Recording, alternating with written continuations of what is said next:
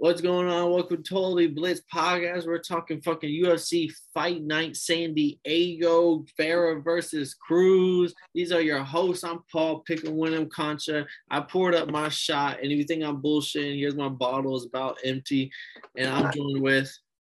Hey, that's the junkiest nigga I know, you feel me? But I'm the most dangerous motherfucker in all of podcasting. You the best braids, you feel me? And this is the drunkest episode you'll see me on in a while, you feel me? So, hey, it's your boy Lil KK, a.k.a. the Dom PYE, a.k.a. the young boy, the street fight enthusiast, and we get to talk about Dominick Cruz versus Chico Vera at the UFC San Diego, dog. This shit was lit. But I'm not gonna lie, this was not a bad card even slightly, Paul. Like, from the starting with the submission, like this shit really kind of showed out.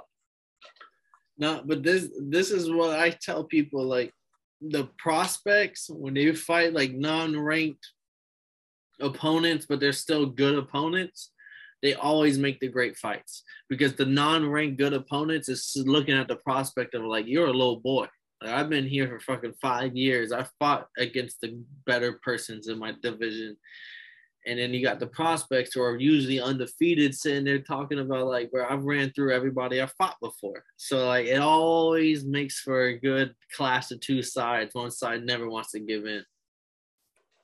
And there was a lot of back and forth fights in this shit. It wasn't just straight up like, there was a lot of shit. So what do you want to start, man? Because like I could talk this whole thing. I just watched this. We can start honestly with the Devin. I know you want to talk to Devin Clark versus Azamat Murzakanov, but Azamat, honestly, like I knew Devin Clark was going to come in with wrestling, and Devin Clark came in with wrestling, and his tree trunk thighs showcased his ass fucking was able to wrestle. But after Azamat was able to showcase some takedown defense, it was game over. The moment he couldn't take him down, Azamat just tore his ass up from the feet on, and by third round got his ass with a knockout punch. And then some ground and pound to make sure he's out. But I feel like that shit was fucking terrible, dog. The ass, not you know what I'm saying? I hate saying the ass, but the beat he put on him for those 40 seconds, and the ref was just looking like, am I gonna do anything? It's like this the whole time, just Azamat. Help me. He was a fucking monster. He mauled bro for 3 rounds, and like it's just the Russians doing what the Russians do best. They come in to fight, and they come in to really beat your fucking ass. Like I feel like Devin Clark, he's 12-6. He's not like a top tier fighter, but he's not like he's probably has a couple of names on his resume.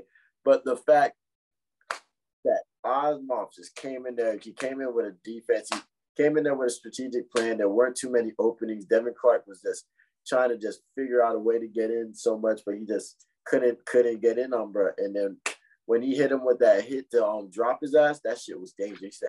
Dude, I want to say it was a right straight through, and then dropped his ass, and then he just took off on him for 30 seconds. Just had the ref looking like, oh, what am I supposed to do here? Yeah, and hey, bro, like he's at least 11-0 going up against a 12-6 UFC veteran. Those are my favorite fights to bet on because the UFC is not getting an undefeated prospect, a veteran, unless they know they can beat the veteran type shit.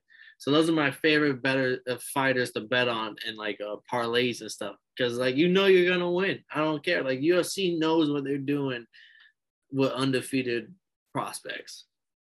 Yeah, it was a great fight though. So like, I mean, Devin Clark, and it's a true test because Devin Clark is a great wrestler. So with Azamat showcasing he can block the wrestling and then still like he's still going to beat you in striking. So you can't take him down. What are you going to do with him? Because he's better than you at striking.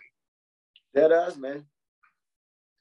Let's go into the women, bro, because the women were no holds barred. This is one of my favorite fights on the card, bro. You got the two Jasmines. You got Yasmin Jagara versus Jasmine Luciendo, and one was spelled with a Y and one was spelled with an I. So neither of Jasmine is what you expected, but they came out fucking banging. I'm not gonna lie, it was a standing fight back and forth, and there was some some clinches here and there, but honestly, the whole 3-round fight, less than 30 seconds on the ground. So it was you can't ask for much more. Both women were throwing.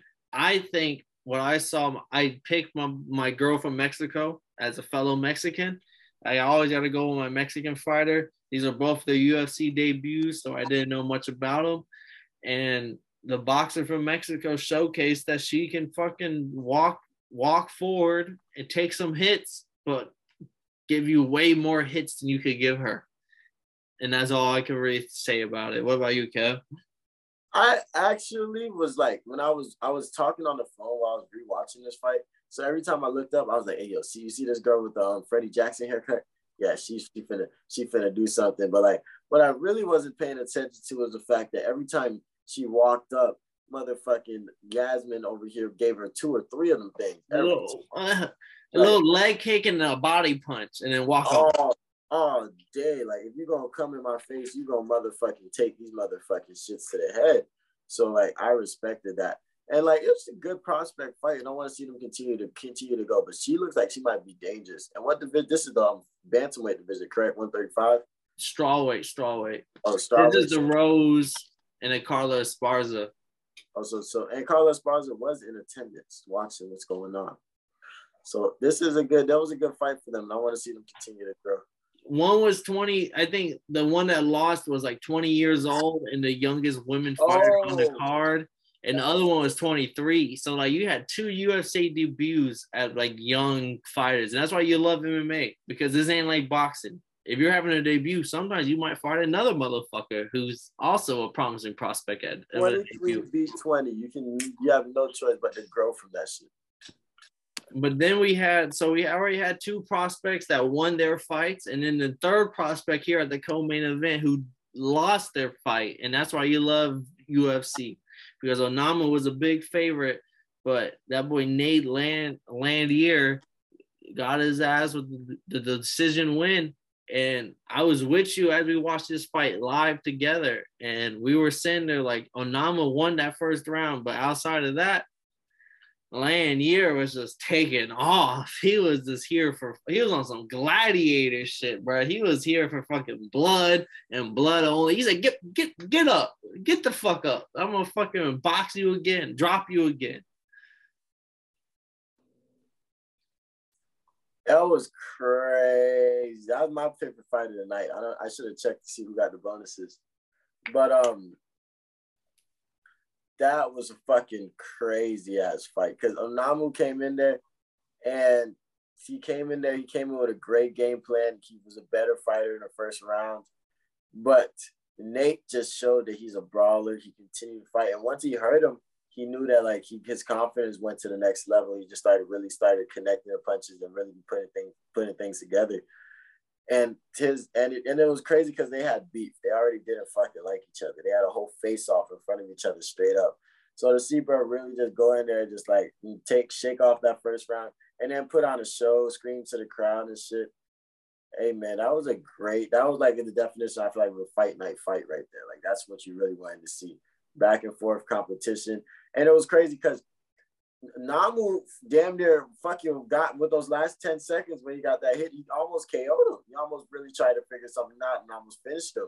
And like, that would have probably blew the fucking roof off the place. San Diego would have been on a different stratosphere. And that was such a great fucking fight. I think if it was a 5-round fight, maybe Onamu might have been able to figure something out. But for the most part, those 2 second and third round, you had to give it to Nate. Facts. And well, I agree. Like, those second and third rounds, even though we both decisively give it to Nate, there was 20 to 30 seconds where you thought Onama would get the KO.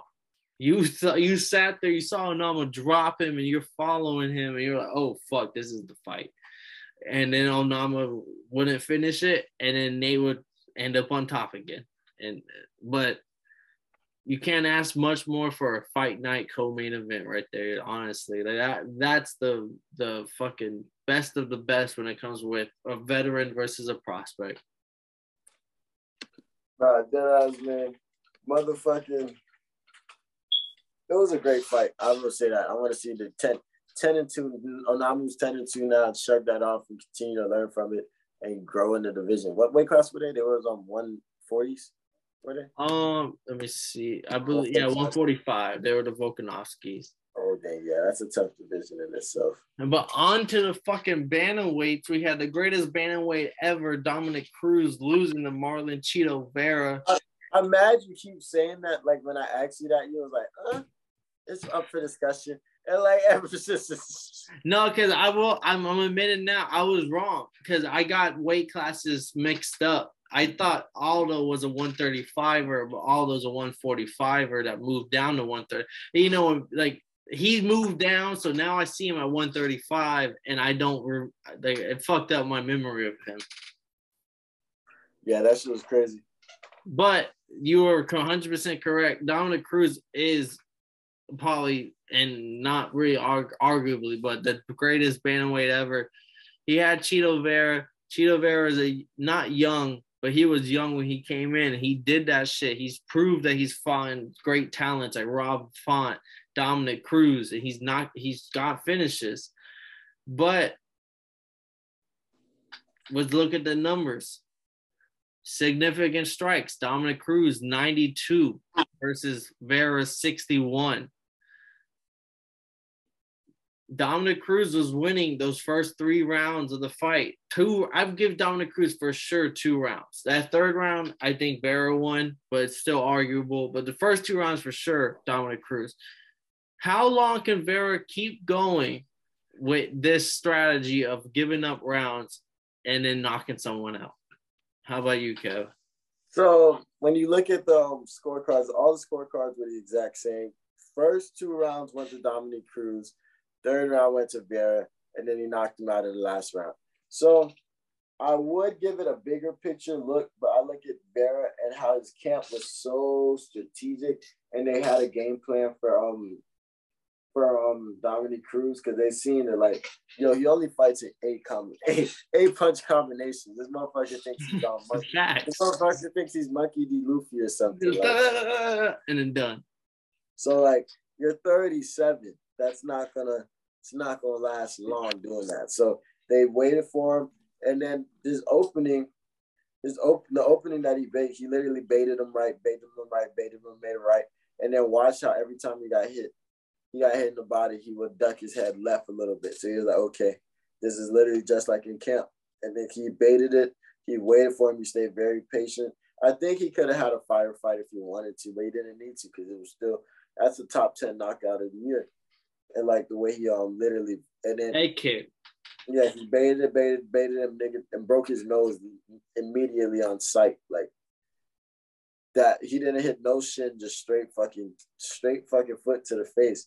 They said somebody was watching the fight with me. They said he looked. Oh, not you was on the live stream. They said Brett said that he looked like a Dominic Cruz looked like a wide receiver going for an out of bounds pass type shit. So motherfucking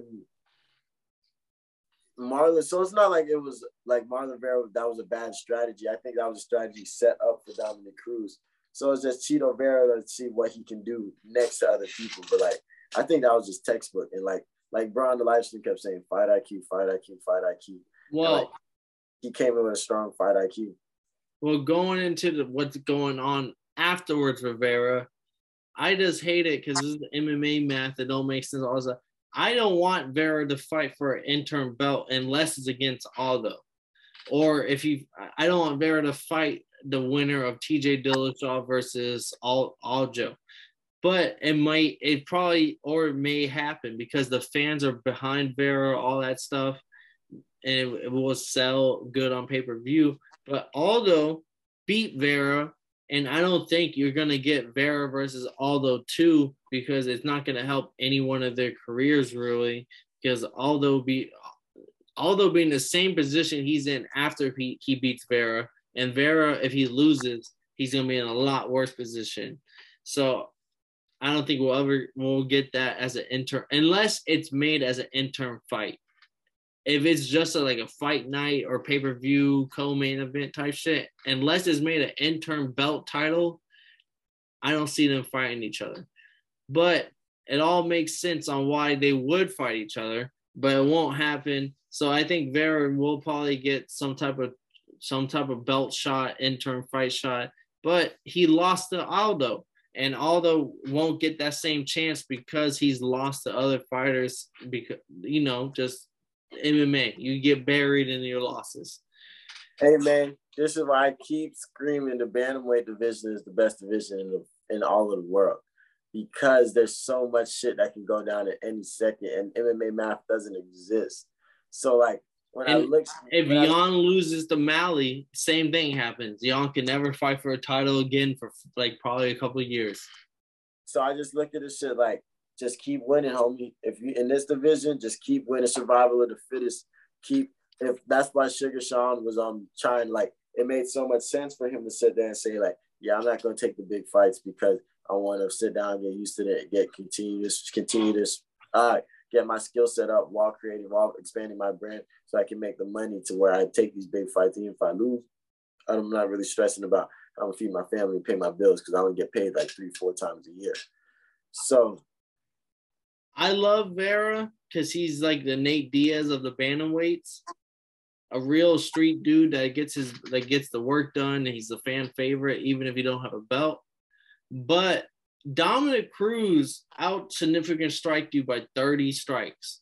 So I just want to say, like, if he fights a Peter Yan, Aljo, Corey Sandhagen, these other top tier fighters, you cannot give up 3 rounds. You cannot sit there yeah, you knocked them out, but I have a hard realization, or TJ Dillashaw. Like, I have a hard realization of you being able to go into the 4th round and knock out these people who have fought these long rounds before and are not 37 years old. So, like, Rob Font was able to get, like, how me and you felt before the fight. Like, we were like, Rob Font was able to get some hits on you. Like, he's older. So, if you fight like these other prime fighters, that's where my thing falls with Farah. Like, you're great right now, but I cannot see you beating a TJ Dillashaw, an Aljo, a Peter Yan. These fighters are in their prime and are top 5 fighters and should be always fighting for belts. Because I don't think these fighters should just be just normal fighters. These fighters are just tighter contendership fighters or not. Same with like Max Holloway. Like, Max Holloway, yeah, he should always be fighting for a belt. It doesn't matter whatever. Like, even if he lost his last 2 fights, like, he should always be fighting for a belt because he has proven that he's a belt fighter. But I have my shot here. I'll let you finish it up. But did you think I'm wrong? Do you think Vera's able to beat a TJ Dillashaw, Aljo, a Peter Yan, Corey Sandhagen, these other top 4 fighters that have proven that they beat everyone outside of top 5? Marlon Vera is only now entering the top 5 now that he's beaten former champions and has been on win streak. Hey, man, I voted against Vera in the fight to pick this fight. So, like, at the end of the day, MMA math doesn't exist. This division just comes down to whoever's winning the fucking most. Because I actually think Aljamain Sterling is going to hold this division down for a little second. But, hey, just win your motherfucking ass off. Whoever you fight next, win your motherfucking ass off. Win it. And that's the only way to make it work in this division. You're not going to get caught with a Korean zombie, like a Korean zombie Volkanovski's championship fight. Like, it's not going to happen in this division. It's always going to be somebody within the top 5 that has an arguable decision to be the best. Shit, but stay tuned because when we come back, we're going to have Usman versus Edwards picks coming up. We're going to have Usyk versus Joshua picks coming up. We're going to have some recaps, and stay tuned because we may even go live again with my boy from Romeo Mack. Y'all loved him before. We may do it again. Y'all may love him again, but that's been Totally Blitz. That's been Marlon Vera versus Dominic Cruz, UFC San Diego recap with Nate Landwehr versus Onama, and also the Battle of Yasmin's and Devin Clark versus Azamat. We fucking broke it down for everybody. So stay tuned because if you haven't made money yet, follow our picks on the picks because we're only trying to help you make money. I ain't gonna lie, you would have lost fuck on my ass, cause I got you.